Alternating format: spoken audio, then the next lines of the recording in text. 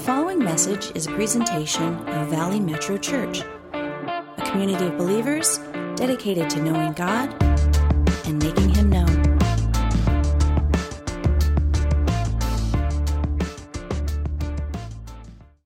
But we are so glad you're here with us this morning, and I believe we have a message that's going to bless you this morning. It's something that God really put on my heart to share with you today, and it's going to be in Acts chapter 8 if you want to turn there. We're going to get there in a minute. We're going to set this up a little bit, but when it comes to the faith, the Christian faith, and when it comes to Jesus, there's some people have roadblocks. They've got barriers when it comes to Jesus. When it comes to faith and expressions of faith and stepping into matters of faith, some have different levels of reluctance. Some, it's just they've never heard before. They simply never heard the gospel or resonated with the truth of it yet. That's one group of people. There's some that maybe some of their ideas of science get in the way with the Bible, and some need an explanation on the Bible and the substance and creation. So some have the scientific kind of not so sure yet, and so they have that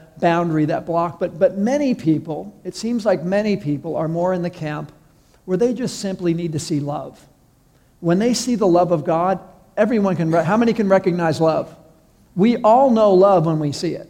We all know love when we see it. And when we see love and we see the love of God moving through people, we say that's real, that's authentic, that is legitimate. Also, when we see the power of God in any kind of way.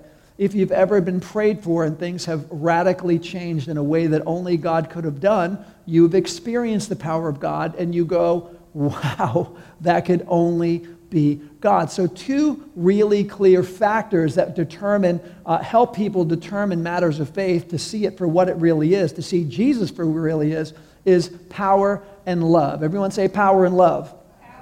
When you see it, you can't deny it.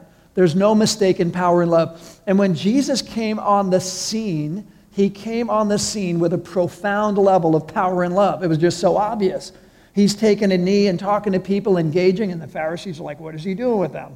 Isn't he going to get dirty? Why isn't he worried about the lepers? And so Jesus was engaging and loving everybody, and he was with the common people, and the religious elite had no category for this. His love was evident. His power was evident, and all the people around him saw that and embraced that. There were thousands on a hillside going, surely he's telling the truth. Look at the power and love in his life. He's clearly sent by God. We don't know if he's the Messiah, the prophet. We're learning as we listen to him, but we know he's from God because of his power and his love. So this is what's going on, and Jesus was so clear on this power and love theme that he actually delegated power to his people. And that's what we're going to talk about today. We're talking about power to the people, because we're going to see that God's idea, his heart, was to give, in fact, power to the people, especially in this area of power and love. So Jesus, who's walking with this power and this profound authority that is obvious to the people, he turns around, we see in Scripture, and he picks not only the 12 disciples, but he picks 70. He picks a group of 70, and he gets them together, and they're following, they're learning from him, and he turns around and empowers them. 70, that's a lot of people. And he says, now you guys have seen me do it. I want you to also go and do as you've seen me do.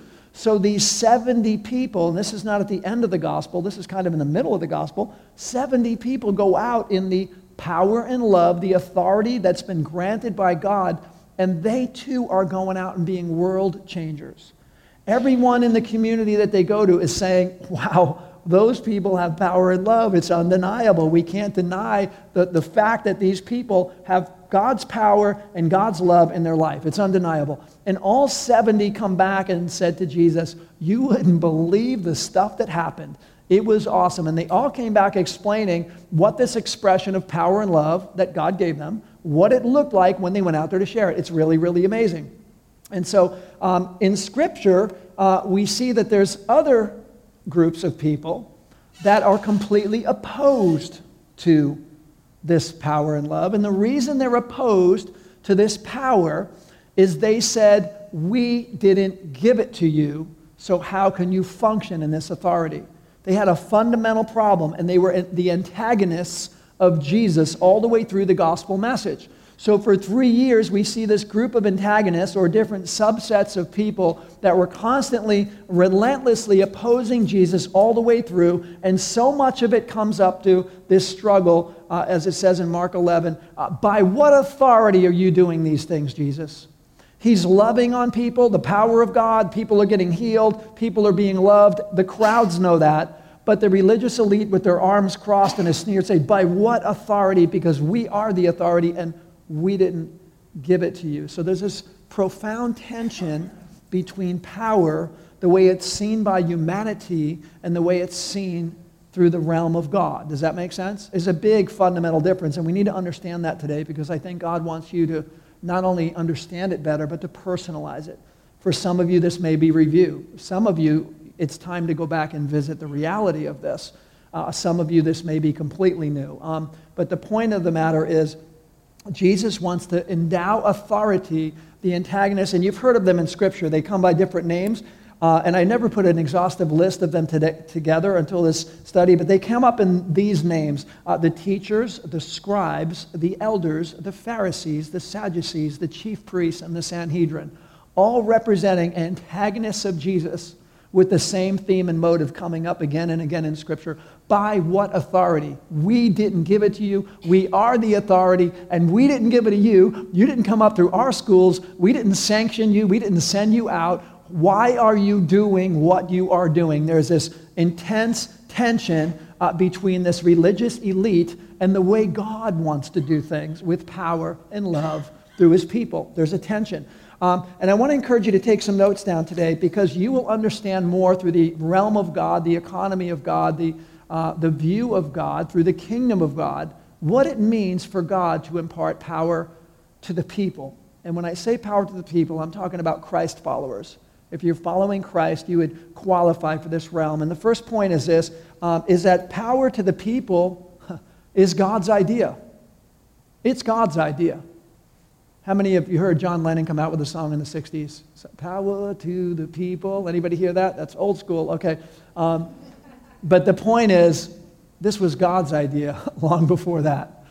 God's idea was power to the people. It was his idea originally. And we're going to see what it looks like and how it rolls out. But power to the people was God's idea. And the religious elites have always struggled with it. One of my favorite passages in the Bible, we don't have to turn there, but it's in Acts 5:13. There's this picture where Peter and John are empowered by Jesus. Jesus is empowering many, many people.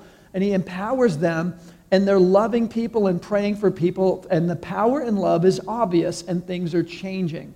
And all of a sudden, this guy gets healed. And they dragged Peter and John between this religious group, the Sanhedrin, and said, by what authority are you doing these things? Because it bothers them. It bothers them that there's power and love, there's authority out there, and they didn't sanction it. Religious elite has a fundamental problem with this view entirely. And Peter and John come, and they get up there boldly before all these like highly educated upper echelon of the religious spiritual elite. And they get in front of them and they say, brothers and sisters, let me tell you what's going on. And they get up there and tell this story. And the religious elite are stunned. And they reconvene for a second. And they're like, what's up with these guys? They're uneducated. They didn't come up through our schools. They probably didn't finish, 10th grade or something. And they're standing in front of all of us with this profound level of boldness, this amazing aptitude to speak and articulate these deep truths, and it didn't come from training. Where did it come from? Obvious power in their life. They speak with a profound authority, but they weren't trained or sanctioned or sent out by us. What is it? And they said, there's only one thing that we can determine. There's only one common denominator about these two guys that can speak this way. There's only one. They've been with Jesus. They've been with Jesus. And the guys that were with Jesus, although not sanctioned and trained in this profound, collegiate kind of way that the upper religion, they got up there with this profound ability and boldness, and they were stunned because they were with Jesus. So even the religious elite who struggled with the power and authority of regular folks had to equate it to, if you're with Jesus and around him long enough, this is what happens to you. This is what should happen to you. This is what should happen to all of us. if we're really walking with Jesus, if we're really in his word, if we're really walking out the kingdom the way he explains the kingdom to be, this evidence will become part of our lives. And people like Peter and John will say, I don't know where they get that from, but take note, they've been with Jesus, amen? How many would like that as a compliment? They've been, I don't know much about them, they've just been with Jesus. I don't know where they went to school or what they learned or how they articulated or where they got their boldness or their courage. I don't know any of that. I just know they've been with Jesus. That is a compliment, and you should want that compliment.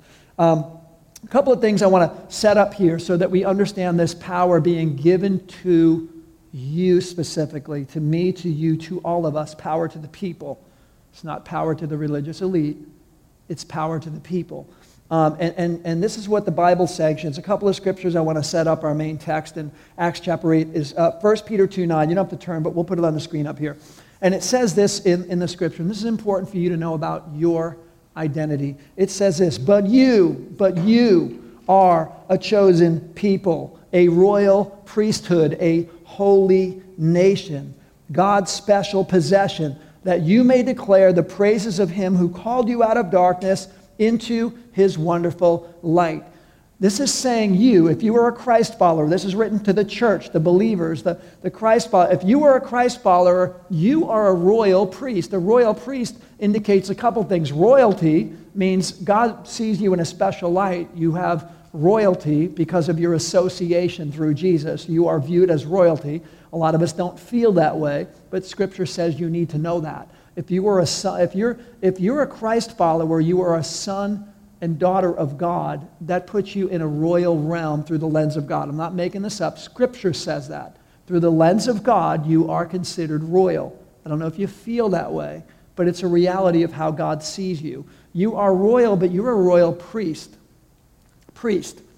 Now, at first, that's kind of shocking. Depends on how you came up. Maybe that meant the person that wore the collar and never got married, and maybe it means something to you when you think of priest. But what it meant in the Bible, even going back to Abraham saw the priest Melchizedek way back in the Old Testament before there was a law. And this was somebody who was just engaging God and helping share God with people, trying to help people understand he's the king and he wants a loving relationship with you. And you're kind of connecting people to the lover of their soul. That's essentially what the priesthood was meant to be. And you are a royal priest, Scripture says.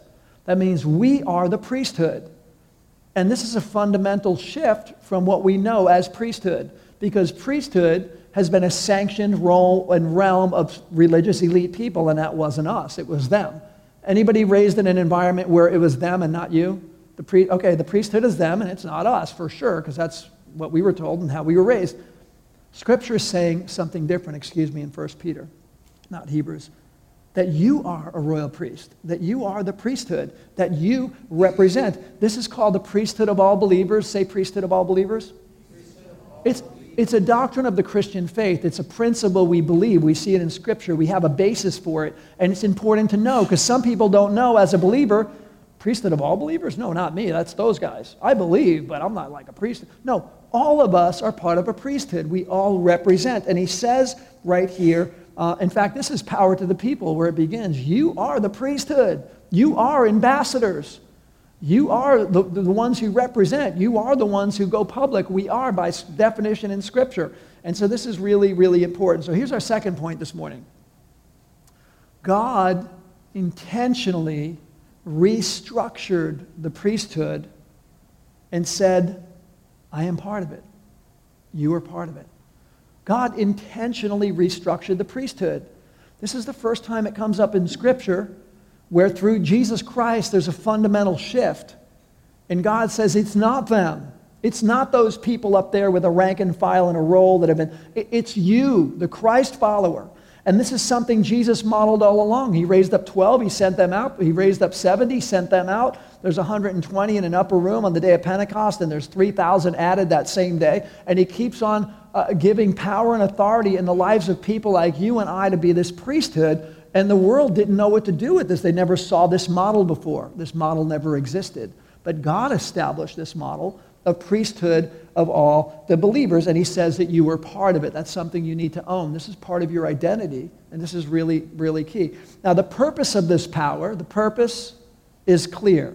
The context in which it says you are a priest also says the purpose for your priesthood. It says in the same passage, the reason that you are a chosen people, a royal priesthood, and God's special possession is so that you can declare the praises of him who called you out of darkness into this light. This is giving you the capacity, this priesthood is giving you a platform, it's giving you license, it's giving you an open door to be bold and be able to testify and to be able to speak. This is what it does. It's an open door for you. It's giving you a platform. God's saying, I am sanctioning you. You don't need them to sanction you. I am sanctioning you by definition. As my son and daughter, I see you as my child. I see you as royal. I see you as a priest to the world. I give you platform. I've ordained you. I've sanctioned you. I've called you an ambassador. I've got all these facts the way I see you through my lens. I don't know if you see yourself that way, but God would say that's how I see you. Now here's the problem. We like that idea, that's an honor, God, that you see me that way, but I don't really feel like I have that power to testify. How many ever feel that way? I like the idea, but I don't quite, it's not really my style to get up there and say anything kind of bold. I'm not like a Peter and John kind of guy, that if I got in front of all those people, I don't know what I would do. I like the idea, the principle, I'm cool with it, but I don't think I would actually do that. It's not, I just kind of, I'm a little too shy for that, and I feel like I'm out of my lane, so to speak. And God He has an app for that. He's got an answer for that. But before we get there, I just want to tell you, this model of priesthood, quick history crash course here. This model of priesthood existed for 300 long years, almost 400 years in the early church. This model that I'm sharing with you, it existed for the first 350 years of the church. Just like what I'm telling you, priesthood of all believers. It's what the Bible said. It's what Jesus modeled. It's what we were told to do. It's what he empowered his people to do.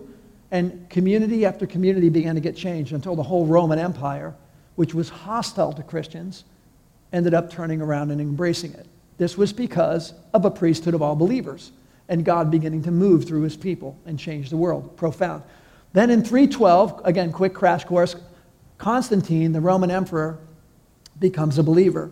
That's the way the story is written. And then by 392, just very shortly thereafter, the Roman Empire makes Christianity the official religion of the land. So it goes to, instead of hostility towards the faith, it's a neutrality towards the faith under Constantine, into a full embracing in 392. But guess what happened? At this point in time, Rome, the Roman church, began to restructure the priesthood. We had a priesthood sanctioned by Jesus, rolling for 350 years, but this is the point where the priesthood got restructured, and they started to use terms that were government structure terms, and included them in the church. And this is part of the restructure. Terms like cardinals and popes, those weren't religious terms. Those terms aren't in the Bible anywhere. They weren't modeled in the early church. Those names never came up. And these names came up in Roman government, which got transferred to roles. And we see a restructure of the priesthood. And I have a Catholic background, and no disrespect to the Catholic faith. If any of you have expressed your faith through the Catholic faith, that's amazing. But I do want to share this, because when I came to faith as a Christian, one of the first things I wanted to do is look at history. And the reason why I did is because I was told certain things here, but now I'm reading this over here, and I didn't have a category for it. I'm like, which one is true? Because both of these can't be true. So one of the first things I did is dive into some of the early history to go, what is in fact true? Because I need to know. And so this is some important stuff. But according to the National Catholic Reporter, obviously a Catholic publication, it says the truth is that the church has been borrowing government structures from civil society almost from the beginning. Historically, it goes on to say, the church changed its governance structures to match the changes in civil society. That's what the Catholic Church writes about the history of the Catholic Church governance, and that is true. But what I'm telling you, and I want to remind you today, is Jesus already restructured the priesthood. Does that make sense? He restructured the priesthood. And when I'm telling you in 392, the priesthood got restructured again. Here's the problem. Instead of power to the people, power was taken away from the people, and it was given back to the religious elite again. Do you guys see how that happened? That's exactly what we had in the time of the Pharisees. They were the religious elite. And who gave you this authority, right? This is what, you look at the Bible, you're going to see it a million times in Scripture. Who gave you this authority? It wasn't us. We're the only ones that can sanction things of spiritual matters and faith. And who are you? And so this is going on until Jesus gives power to the people, calls them the priesthood, and the church is modeled that way for 350 years. And then there's a taking away of the priesthood, a consolidation, if you will, only to a religious elite. It's important to know, because there was a restructuring, sadly, of what Jesus had done. That's the fact. And that hurts to say it, but it is true. And what hurts even more than that is that this massive transference of power, which happened, went on to be a change. Instead of power to the people, power to the religious elite for the next 1,000 years. And in church history, that breaks my heart. I'm sorry. When I see Jesus tell people something, and I see the early church walking it out for 300 years under persecution, and the church spreading like fire, the power and love through the people of God, it's beautiful, it's glorious. And then I see the priesthood consolidated and taken back. It stayed that way for 1,000 long years. That's a long time in modern history, 1,000 long years. And then the Reformation happened. And the Reformation began to question some of that stuff. Well, wait a second, the Bible's saying this, and this is what we're seeing. And Martin Luther is where it begins. Great movie, Luther, if you get to see the movie. I think it's on Amazon Prime. But Luther is a great movie that deals with this. He's a Catholic priest, and he's very intelligent, and so they have him working on some scholarly things for the Catholic Church. But as time's going on, he's like, I'm having a fundamental problem, because the Bible is saying these things, but we're beginning to do all these things. And he starts to write down his 95 thesis of, here's some things that are just off that need to be changed. And a couple of the key things that he left that 95 thesis with, if you just remember two things, is that he said two things. Sola Scriptura, which is only the Bible. That means all due respect to what everybody is saying, we're going to stick with this as our authority. Does that make sense? We're going with the Bible as our authority. Regardless of what people say authority is, we're going to go with Scripture. That was the number one takeaway of the Reformation. Number two takeaway is sola fide, only by faith. We have heaven by faith, not by doing a bunch of works or a bunch of sacraments or doing a bunch of whatever I'm told I need to do. No, the Bible says this, so only the Word and only by faith. Two profound things that came out of the Reformation. And I bring this up because there started to be a shift, again, of the priesthood under this model. And part of this began with rediscovering the Bible as God's authority.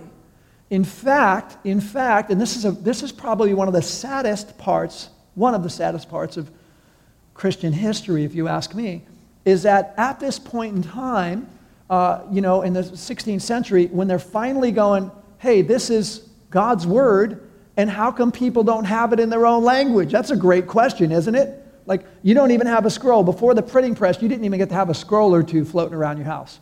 Wouldn't it be cool to have a scroll of Ephesians in your house or something? I at least got Corinthians. We'll share, right? We'll do like a shared library. I mean, nobody had this stuff. Why? Because the priesthood was consolidated. And if you wanted to know what it said, you had to come to the priest to know the ways of God. And so when the Reformation happened, one of the first things, because Scripture had authority again, they wanted it back in the lives of the people. And in order to put it in the lives of the people, they said, why did they take a translation that was in Latin, that was in Greek to Latin, and then the Latin, only the religious elite know that because they're educated, so we don't know what it says, and most of the people didn't read Latin during much of this period of time. So the point of the matter is, you went to find out and discover. But instead, Reformation says, we're going to put it in your language. And we're putting the Bible in your language, and here you go. And here's the sad part. The very first thing that happened, hold on a second, by what authority are you printing those Bibles? This to me is the saddest part of church history. Because translators of the Bible were burned at the stake. Simply trying to put the Word of God in the life of people. You speak German? Here, it's in German. You speak English? It's in English. Just honest attempt to put Scripture in your language. But we're back to the same thing the Pharisees did. Under what authority are you doing this? We didn't sanction that. And if we didn't sanction it, it's no good. It doesn't stand the nerve of you. This is heretical. Heretical? Yes, heretical, and people are getting burned at the stake. Very sad part of church history, but it's a fact, and it's a struggle between the priesthood is what I'm trying to say. Do you guys see the monumental struggle between the priests? That's what I'm talking about. A monumental struggle of the world's view of the priesthood and God's view of the priesthood. This is the tension in the priesthood story. But this is what the Bible says. When they understood the magnitude of Scripture and that it's God's word and it's for the people and we are the priesthood, and we're going to start learning what the priesthood is all over again because we've forgotten it for 1,000 years.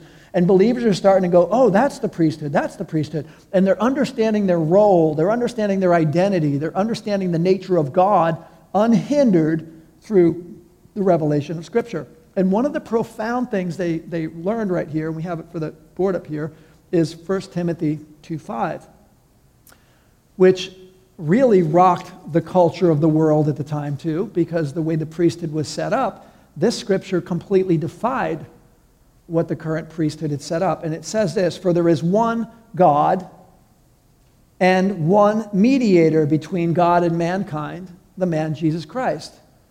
To you and I, we read that and we move on. But listen, this rocked the world. There's how many mediators, church? Whoa, wait. How many mediators? There's only one. There's only one. Who is that mediator? Okay, can I change that? Can you change that? Can anyone change that? That's the point. And guess what? If we can change that, we can change anything. And this is the way the church was for a lot of years. And again, I'm not knocking anybody who has an expression of faith through the Catholic faith, because I have family and friends that do. I'm saying, I tell my friends that are Catholic, I say, that's great if that's where you find your expression of faith, but you got to read the Word. You got to read the Word. You can't even begin to express a faith when you have no clue what the source of God and His nature and you won't even know who you are until you know who He is, right?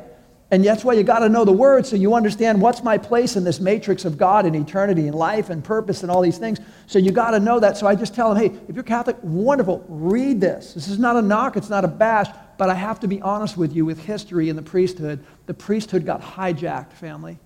It got hijacked. And Jesus took it away from the Pharisees, gave it to the people. It got taken away from the people for 1,000 long years. And the Reformation began to give it back again. And I'm saying that again because it's time for another Reformation. It's time for another Reformation. And that Reformation has everything to do with the priesthood. Jesus did what He did, and He still empowers His people today. We're going to see this right now coming up. But the priesthood is your part, and you're a massive part of what God wants to do. And this is the kind of thing that we have to understand. Wow, I really am part of the priesthood, and it did get restructured. And Jesus' intention is to give it back to the people. So this is an enormous one. There's only one mediator. So Acts chapter 8, we're going to look at a really cool passage that talks about and shows us an amazing example of literally the power that God gives His people. We're going to see it on display. We're going to see people looking at the power, observing the power, wondering what the power is. We're going to see who gets the power and what the power looks like on display. And you need to know that because this is for the people of God. It's for the Christ followers, not just for the apostles, for the Christ followers, the believers. And if you get this, you'll have a broader understanding of what this is all about. I do want to set it up. There's two primary words in Scripture that are often translated power. Some translations differentiate the type of power. Some translations just say power because they're both a word that refers to power, but they have a greater distinction. One is called exousia. Can you guys say that? Exousia. Exousia has to do with authority. Authority. A police officer has authority. You know, you and I try going and arresting somebody, it might not work very good. Can you imagine trying to pull somebody over? Hey, pull over. You know, they might not, flash on our light. They might not pull over. Police officer turns his light on, they pull over. Why? Because they have certain authority. That's one of the powers Scripture is bestowing on you and I. Authority. And the other one is this word dunamis, where we get our word dynamite and dynamic from. And this has to do with something explosive. This has to do with something of literally God's power, where God uses you and I and something changes that is beyond your capacity and mine. Like when you pray for something and something happens. Whoa, how did that happen? Do you have this crazy power? No, God does, and He's doing this power through His people. And this is something that's very, missing in our society, or sometimes it's abused, or sometimes it's neglected entirely.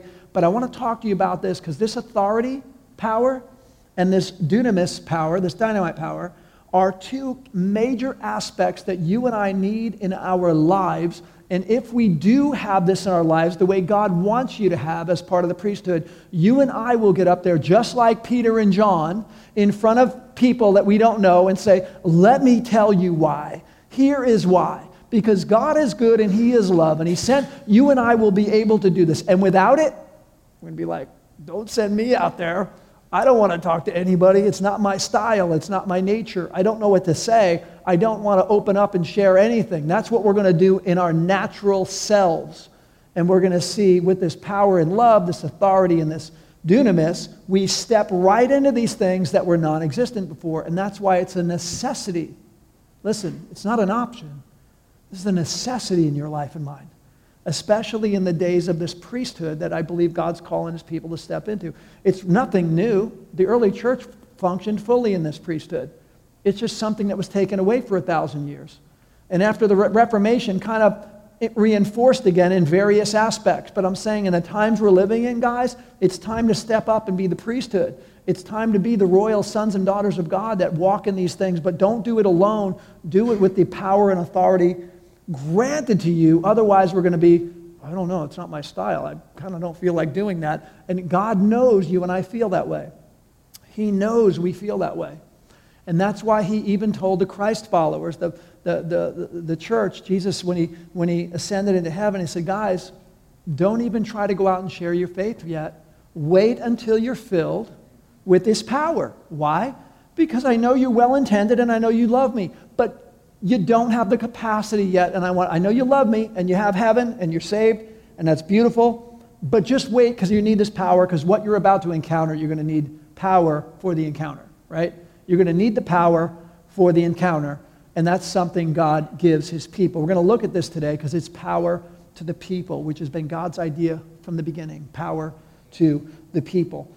So here's the first thing, a third point this morning before we read this passage, is this. God offers me His authority power as well as His dynamic power. Both.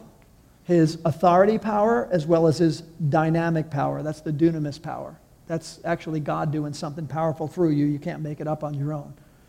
Authority, you need that as well because you have it if you receive it and walk in it.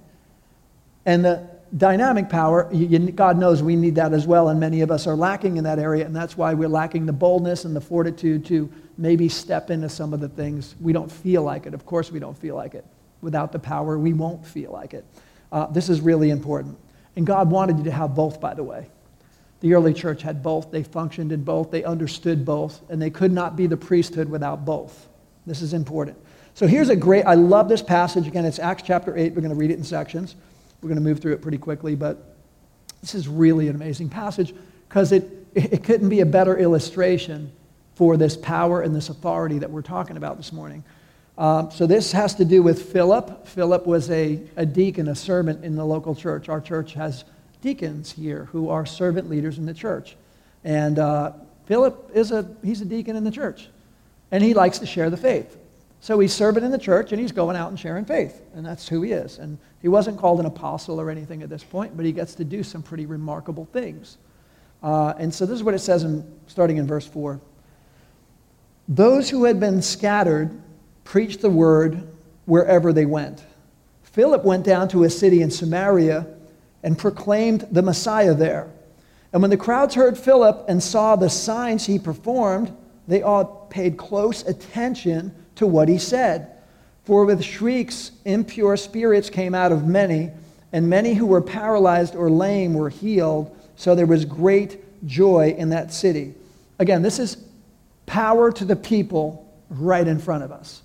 We see Philip coming up on this town with this profound level of power. Through Philip, God's doing this thing through a regular deacon in the church. A deacon in the church goes to Samaria. He starts preaching the gospel. But he's preaching the gospel with the authority power of God. God gave authority to the believers and commissioned them, go ye therefore to the ends of the world and do this thing. So Peter's like, got it. You commissioned me. You gave me power. Scripture gives me authority. I'm walking out in the authority. And he's praying over people. He's praying over people, and some pretty crazy stuff is happening. Now, I would argue that Philip isn't doing it. God's doing it through available people. God does the miraculous, right? God does the miraculous, but he's always looking for vessels and people to use with their heart in the right zone and place. And so he's praying over people, and people are getting free, and things are changing, and the whole town is going, what is going on here? Everyone sees it, everybody gets it, and it's pretty amazing. Now, here's where it gets really interesting. Moving on in verse 9, this guy named Simon. And Simon is a sorcerer. Simon is into witchcraft. And Simon is watching all this happen. And he's like, what is this? What is this? I've never seen this in my life. And so this is where it goes, verse 9.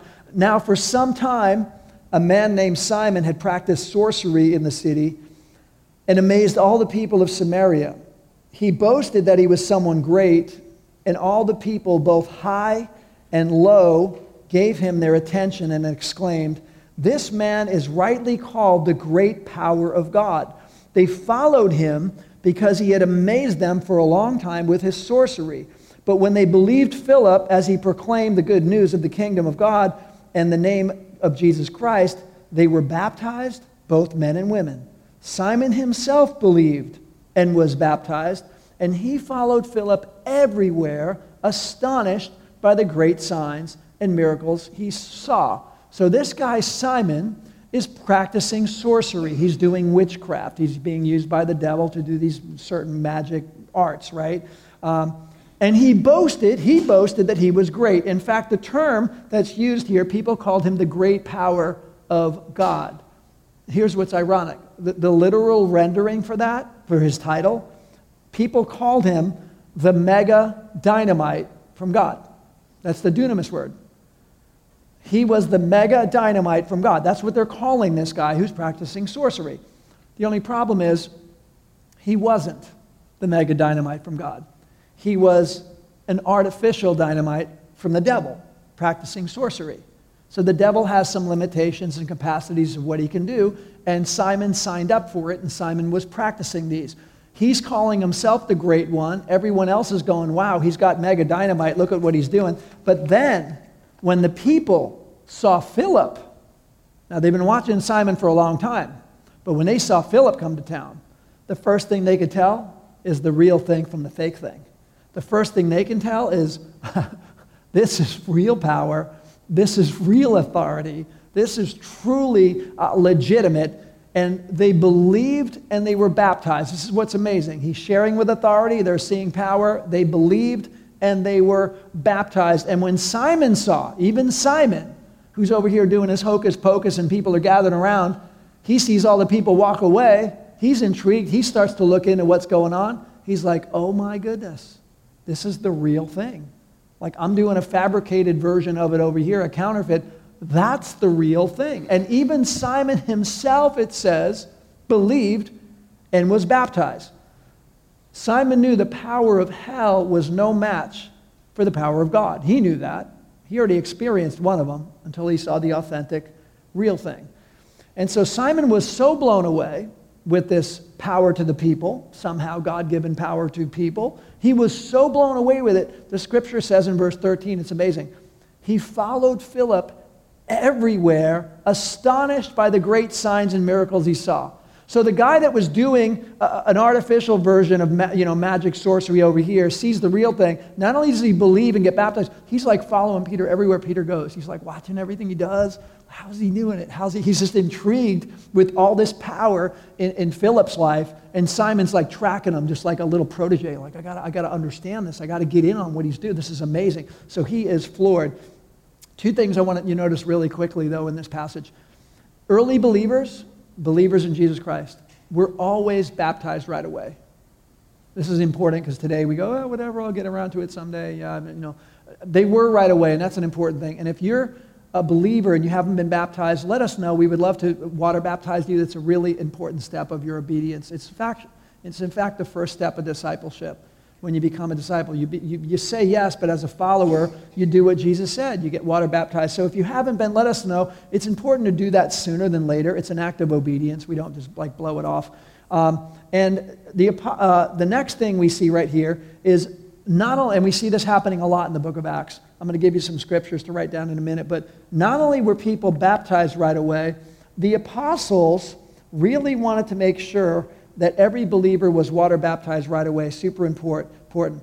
But the other thing the apostles wanted, as a major thing, is they wanted them not just believing in water baptism, they wanted them to be filled with the Holy Spirit. Now that's a topic today that can go two different directions. Like, I don't like to hear that topic, or I love that and I want to hear it all the time, and what does it mean, and who functions in that, and which churches have a view on it, because this is a topic that can come up and have different views. But I want us to look at what Jesus said about it. I want us to look at what the book of Acts said about it multiple times, because this describes, I believe, the priesthood, and it's a key part of the priesthood. To the early apostles, the baptism of the Holy Spirit, being filled with the Spirit, was monumentally important. Jesus instructed it, don't leave Jerusalem until you're filled. It was his instruction. And the early church modeled it thoroughly. In fact, in Acts chapter 19, the apostle Paul finds a group of believers who believed in Jesus Christ, and they were water baptized. And the first thing that we see Paul do is say, I also want you to be filled with the Holy Spirit. Now, we're going to see in a minute, this is not about people having the Spirit or not having the Spirit. That's whoever came up with that was a very dumb. Every believer in Jesus Christ has the Holy Spirit, period. You're not halfway saved. Or if you turn and follow Jesus, then you have heaven and you have the Holy Spirit. That's a fact. But there's a difference between having the Spirit and being filled with the Spirit, and we see this in the Bible. Paul in Acts 19 says to these believers who already were water baptized, but I want you to be filled with the Spirit. And he lays hands on them, and they were filled with the Holy Spirit, and they were all changed. This doesn't happen one time in Acts. There's like 5-6 times where we see believers going, good, you're believers, be filled with the Spirit also. And we see this. Why is this a big deal? Because in the economy of God, you and I need the power to the people. There needs to be power to the people. And this is a remarkable fact that God designed this baptism. It's not a water baptism. It's a baptism of the Spirit of God coming upon his people to give power to do the things that simply you and I can't pull off. And so here's another one. And the reason this has happened so that we could declare the praises of the one who called us out of darkness into this glorious light. This is what it's for. This is what it does. And so this moves on in verse 14 with this passage right here, and it just shows us what a priority it was for people who said yes to Jesus, believed, and were baptized, and are saved, and are sealed with the Holy Spirit, which is true of all believers, the Bible tells us. But we see the priority of being filled with the Holy Spirit. Again, it's a priority. This is no joke, and I hope we look at the priesthood this way. Verse 14, when the apostles in Jerusalem, way back in Jerusalem, they're up in Samaria, when the apostles in Jerusalem heard that Samaria had accepted the word of God, they sent Peter and John to Samaria. When they arrived, they prayed for the new believers there that they might receive the Holy Spirit, because the Holy Spirit had not yet come on any of them. They had simply been baptized in the name of the Lord Jesus. Then Peter and John placed their hands on them, and they received the Holy Spirit, the filling of the Holy Spirit. So the apostles heard that the Samaritans accepted the word of God, the gospel message. They heard that they accepted Christ. They heard that they were water baptized. They heard that they were saved. That's remarkable. So they were clearly sealed with the Holy Spirit, which is true of all believers. You can read that in Ephesians chapter 1, verse 13, saying all believers are sealed with the Spirit. If you've said yes to Jesus, you are sealed with the Spirit. It's true of all believers. This is not a have and have not camp, and anybody who says it that way, it's fundamentally wrong. Everyone has the Holy Spirit who said yes to Jesus. But the Bible uses different words about being sealed or having the Spirit or being filled or baptized. It's a different word in the Greek, and it's a different action in Scripture. And the apostles are like, we know they're saved, and we know they're baptized, and we know they're sealed, but we want them filled, and it's such a priority to us that we are leaving Jerusalem to go up there to see what happened, but essentially to empower these people to be part of this profound priesthood. They wanted them filled with the Spirit, and here's why. They wanted them filled with the Spirit for the same reason God wants you filled with the Spirit and me filled with the Spirit. When you get filled with the Spirit, it turns the messenger into the message. It turns the message into the messenger. You can believe it, but does it come out of you? Well, not really, but I believe it. Exactly. But when you get filled with the Spirit, the message comes out of you. It turns the message into the messenger. It turns the messenger into the message. You begin to represent. You begin to live, and the things of God begin to exist, not because you're better than anybody or anything. It's just because God is allowed to do a greater work where you're saying, God, I'm willing to say less of me and more of you. God's like, beautiful qualifier. This baptism, I will tell you, it's not a water baptism. It comes with the laying on of hands. It's a baptism of service. Everyone say baptism of service. That's what it is. This was for people. It wasn't for people going, yeah, let me check it out. Maybe it feels cool. This had to do with people saying, God, I am willing for you to turn the message into the messenger. I'm willing to be one of those people. Beautiful. If that's you, then wait in the upper room and you will be filled and you will become the messengers. And everywhere they went, when people were getting saved and coming to faith, they're like, we want you to be empowered to be the messenger. And we see this thing come up about we want them filled with the Spirit. So the fourth point this morning is this. Getting filled with the Spirit's power turns the message into the messenger. That's what it does. I'm not making this up. It's in Scripture. It comes up over and over and over and over again. And so anybody, I would just say this, and I say this with a biblical confidence, anybody who has a different view on this, I believe they're saying, oh yeah, but that died in some year, and they're trying to pick some year where they think this baptism or filling of the Spirit died. And the Bible never said this would die. In fact, the Bible says Jesus is the same yesterday, today, and forever. Okay? God says his gifts and his calling are irrevocable. He doesn't give them and yank them back.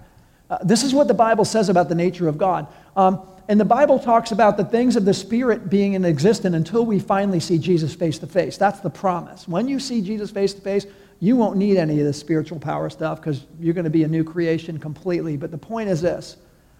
This was by God's design to turn the message into the messenger. And that's really the point. We can't be the priesthood without it.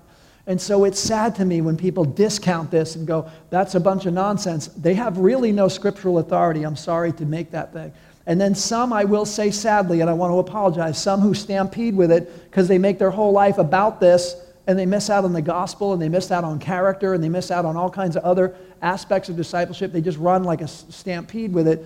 And it's like, that's not fair either. But the point of the matter is this. If we're gospel-centered people, if we're historic Christ followers, then you and I are not exempt from either one of these powers, either the authority power or the dunamis power of God. We're not exempt, and we will never be the priesthood without both, not one, both. And we'll never we'll never have the messenger turn into the message. It won't happen without both. And that's why it's really important, because it gives us this authority and boldness that we all need for God to dynamically move through you. That's what the apostles wanted. That's why the apostles left Jerusalem to go to Samaria. That's why the apostles laid hands on the Samaritans and baptized them in the Holy Spirit. That's why God smiled on their intents and their prayer and their request. That's why God filled the Samaritans with the Holy Spirit. And that's why Samaria would never be the same again, because he got a whole city filled with priests. You see how that happened? This is profound. There's a big fundamental shift. Now, something I need to mention, and some of you, if you want to look into this more, I encourage you to write a couple things down, because some of you are like, yeah, I already get this, Pastor B, I understand that, and I get it. Some of you are like, yeah, I'm not really sure about this whole baptism of the Holy Spirit thing. I don't know where it fits. I want to ask you to write some things down, because we're going to pray for some people next week. We're going to pray for those who want this baptism of service, who really want to go, God, I want to decrease so you can increase. I believe in you. I believe in you. But I want to say, I'm not my own anymore. I've been bought with a price. I'm yours, and you can use me the way you want. This is who it's for. It's not just for, let's give it a shot, see what it feels like. Maybe it feels good. That's not what this is. This is people like in the upper room going, God, we are praying because we want to be, the message wants to be part of the messenger, God, and we want you to change us, and we want that kind of dunamis power. That's what it's for. It's a baptism of service. And if you're willing to receive a baptism of service, then I would say, these are some scriptures I encourage you to write down, and you can look these up. Because in the Bible, this comes up again and again and again about this baptism. Okay, so Acts chapter 2, Acts chapter 5, read the whole chapter in its context, you get a good understanding. Acts chapter 2, Acts chapter 5, Acts chapter 8, which we're in today, Acts chapter 9, Acts chapter 10, Acts chapter 19. All expressions of being filled with the Spirit of God, different times, people, places, things, where God fundamentally changed and turned things around, where there's an impartation of the power of God. It's not a one-time thing on the day of Acts that we keep trying to bring up and spread out somehow without authority. This is something throughout church history that God wanted us to know and to understand. And I will say many times, but not all the time. This is important because some focus on, instead of the filling with powerful boldness, some focus on manifestations. And I think this is where we go wrong. Jesus didn't say, focus on the manifestations. Sign up for power so that God can move through you. That's the point. There may be manifestations, there may not be. In Scripture, some of them have some manifestations explained, some passages don't. So we can't make it about, we have to make it about the giver of the gift, right, rather than the gift itself, amen? We got to focus on the giver. We got to focus on what he's doing rather than the manifestations. But in some of these, but not all, I will say there are some descriptions of things that happened. And there's a sound of wind. Sometimes it seemed like tongues of fire. It says in Acts, not that it was a real fire, but they're like, I don't know what that is. So there was some kind of phenomena. In one context, it said God's presence shook the place. There was literally like, wow, we're praying and God's moving, but what just happened, I don't really know. So this isn't about the manifestations, but the Bible does record manifestations in all of these stories throughout. Sometimes there was a spiritual language. Sometimes there was prophecy, which the Bible says every one of you should desire prophecy. That's a command in Scripture. You should desire prophecy to speak the heart of God. Prophecy was a manifestation. Praising God, where people who were quiet just start going, oh God, you're so good. Did I say that out loud? People that were quiet, all of a sudden, this is a manifestation of being filled with the Spirit. Speaking the Word of God with a fresh new boldness. These are all the manifestations of being filled with the Holy Spirit throughout Scripture that are recorded. But the focus is on the giver of the gift, not the manifestation. And the evidence of the baptism of the Holy Spirit is a fresh boldness. That is the number one evidence. Don't make it about another evidence. There's some that'll make it about this evidence or that evidence, and if you don't have this evidence, you don't have it. I think that's narrow-minded because Scripture doesn't say this in every situation, so we can't come to these kind of hardline conclusions. But one thing that it's for, according to Jesus, don't go anywhere till you receive the filling of the Spirit. You need power. You need power to go and represent me. That's what he said. That was the intention of it. That's what we saw happen in the book of Acts. That's why they keep laying hands on people to receive, so they will have the boldness. And that is that is the number one evidence, is the boldness to testify. And in my life, as a believer, I remember the same thing happening to me. I believed in Jesus, but I was very shy. I was very timid about my faith. I didn't share my faith. My faith was very personal to me, and it was, if you want to ask me a question, I might tell you, but we're going to talk kind of quietly over here. And it was like that. I was not loud or anything about my faith, but I remember the day my church that I went to at the time on the west side said, listen, there's a baptism of service, and the Spirit can fill you. It's not for feeling, it's for boldness. And if you want this baptism of service, here are scriptures you can read. You can check the Word of God yourself. You can pray yourself. And if you want this, prepare your heart, get ready to make more room for God. And I would say the criteria is, God, I'm willing to decrease so that you can increase in my life. And that's the plausible, I think the prerequisite, I should say, for being filled with the Spirit. And I did that.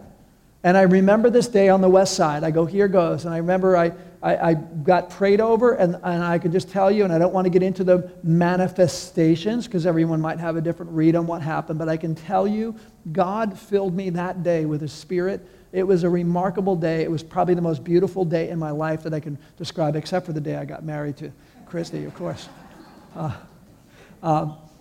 But it was remarkable. It was amazing. And I went from like, God, what are you doing to me right now? And I don't want to focus on the manifestation because it's not about a feeling. It's about a willingness to serve God. But that very day, I went from a guy who was so quiet about my faith and so timid and so shy. I wanted to share it. I just didn't have it in me. It wasn't my style. Faith is a personal thing. And I went that day and sat on this hill over by Lake Balboa with my guitar, and I started singing out praises to God at the top of my lungs, and I could care less what anybody thought. It was a new thing in me. It wasn't obnoxious or weird. It was a holy boldness flowing out of me. I didn't make it up. Nobody psyched me out. Nobody told me some cool motivational speech. It was none of the above. It was the power of God, just like Scripture says, to help me testify about the one who called me out of darkness into this marvelous light.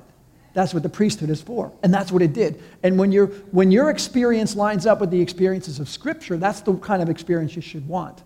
Not some random experience. When your experience is the same one that's in Scripture, that's the one you want, and you should want every experience in Scripture because God has it for His people. So we're going to wrap this up really quick if the worship team can come on up. So Simon, back to Simon. I got to wrap it up with Simon because Simon is like this character right in the middle of the story. Simon saw something. Not only did he see Philip, this regular guy who's got this authority and God's moving in his life with power, and he's so intrigued, he becomes a believer. He's following him everywhere he goes. He's blown away with what he sees. Now the apostles come down and they lay hands on all these Samaritans and they get filled with the Spirit. And it doesn't say what it looked like. Here's a perfect example of it doesn't say any manifestation of what it looked like. But it did look like something, because it says right here that when the people were baptized with the Holy Spirit, Simon saw something. He's like, would you look at that? And this is where it goes in verse 18. When Simon saw, everyone say saw? When Simon saw that the Spirit was given at the laying on of the apostles' hands, he offered them money and said, give me also this ability so that everyone on whom I lay my hands may receive the Holy Spirit. Ouch. Through the laying on of hands, Simon saw something profound. He saw that the Spirit was given. That's what the Bible says. There was something to see. I don't know what he saw, but there was something that he's like, whoa, what is that? That is so cool. So he saw something change. I know when I was filled with the Spirit, something changed. It was remarkable. It was noteworthy. I believe in your life, if you're filled with the Spirit or have been before, it's noteworthy. Whether there's an outward manifestation or not, there's some kind of change to see, even if it's in the matter of boldness. And sadly, he says, can I buy that? Can I buy that? What do you want to buy, Simon? Well, I want to buy that ability. That ability, like they came down and they did this thing and prayed and people, I want to buy that. And he is sadly falling right back into how many know it's easy to fall back into the old ways, right? It's so easy to fall back into the old ways, even for a new believer like him. Simon's having a pop quiz, and he's failing the pop quiz right now. He's falling back into the old ways. He wanted to be the mega power of God again, like he used to be for the devil. And now he's in the church, and now he's a believer, and now he's been baptized, and now he's seeing this and goes, I want to buy that because I want people to look at me the way they look at the apostles. I want to be able to impart that. And he thought this power could be purchased. Here's our last two points. Fifth point is this. The power of God is priceless, yet it is freely given. It's priceless. You can't put a price on this. You can't quantify the value of the gifts of God. You can't even quantify them. And yet, at the same time, they're freely given. And that is grace by definition. It's like, wow, really, God? Seriously? You don't deserve that? Can't buy it? Can't earn it? It's like, but here you go anyway. It's priceless, but it's freely given. And then it says this in verse 20. Peter answered, may your money perish with you because you thought you could buy the gift of God with money. You have no part or share in this ministry because your heart is not right before God. Repent of this wickedness and pray to the Lord in the hope that he may forgive you for having such a thought in your heart, for I see that you were full of bitterness and captive to sin. Then Simon answers, pray to the Lord for me so that nothing you have said may happen to me. So the priesthood is for all believers, including Simon. It's for all believers, including Simon. But Simon was abusing the priesthood. And you never want to abuse the priesthood. The priesthood has to be handled with a humble and a contrite heart. Heart condition is everything to the priesthood. Heart condition is everything to the priesthood. And Simon is abusing the priesthood. And he wants to buy power. He wants to be seen as powerful, which is the opposite of why God grants power. Priesthood is supposed to say, don't look at me, look at him. Amen? This is what priesthood does. Don't look at me. Look at him. Priesthood says, like John the Baptist, I must decrease so that he can increase. This is priesthood, guys. And Simon's like, I want to buy it so people will look at me the way they look at them. And Peter is telling him, Simon, I know you're new. You're a newbie to this faith, but let me just tell you something. You're going to wreck everything about the priesthood if you look at it that way. It's about a heart condition, my friend, and you'll never function in the power of God or be effective in your priesthood if you have that kind of heart condition. So guess what he says? Change it. Change it. Turn around. Make a U-turn. Turn around. Change your way of thinking and change the way you're acting, because there's a great priesthood ahead for you, Simon, if you go this way. But if you go that way, you're going to have no part of the priesthood. So the last point for all of us, and I believe it's a heart check as a qualifier, is this. Keep your heart in the right place in order to function in God's power. To function in God's power, God is looking for hearts. The Bible says the eyes of the Lord go to and fro throughout the entire earth looking for hearts that are completely his so he can strongly support them. God's looking for hearts. He always has looked for hearts. He always will look for hearts. And hearts that are in the right place, he's willing to pour out power, authority, and dunamis through people who say less of me and more of you. Beautiful. But when we want to be seen and we want to be known and we want to be elevated, that's the disqualifier. It puts our heart in the wrong zone and we don't qualify as a conduit for the power of God. And so that's a reality. There's this amazing power to the people that God has for you and I. But the heart check in the meantime, make sure your heart's in the right zone for it. So I want to close in prayer right now. I want to ask you guys to join me. Would you guys stand to your feet, please? Mighty God, we come before you this morning, God. Your word is rich. You've got so much insight and revelation and instruction, and you've got so much history and so much insight to show us, God, about the way you work, about your ways, about the world's ways, about structure, about power, about what it means and what it doesn't. And clearly you're telling us today that power to the people is your idea. For sons and daughters who say yes to you, Jesus, we enter into this priesthood. That's what you call us.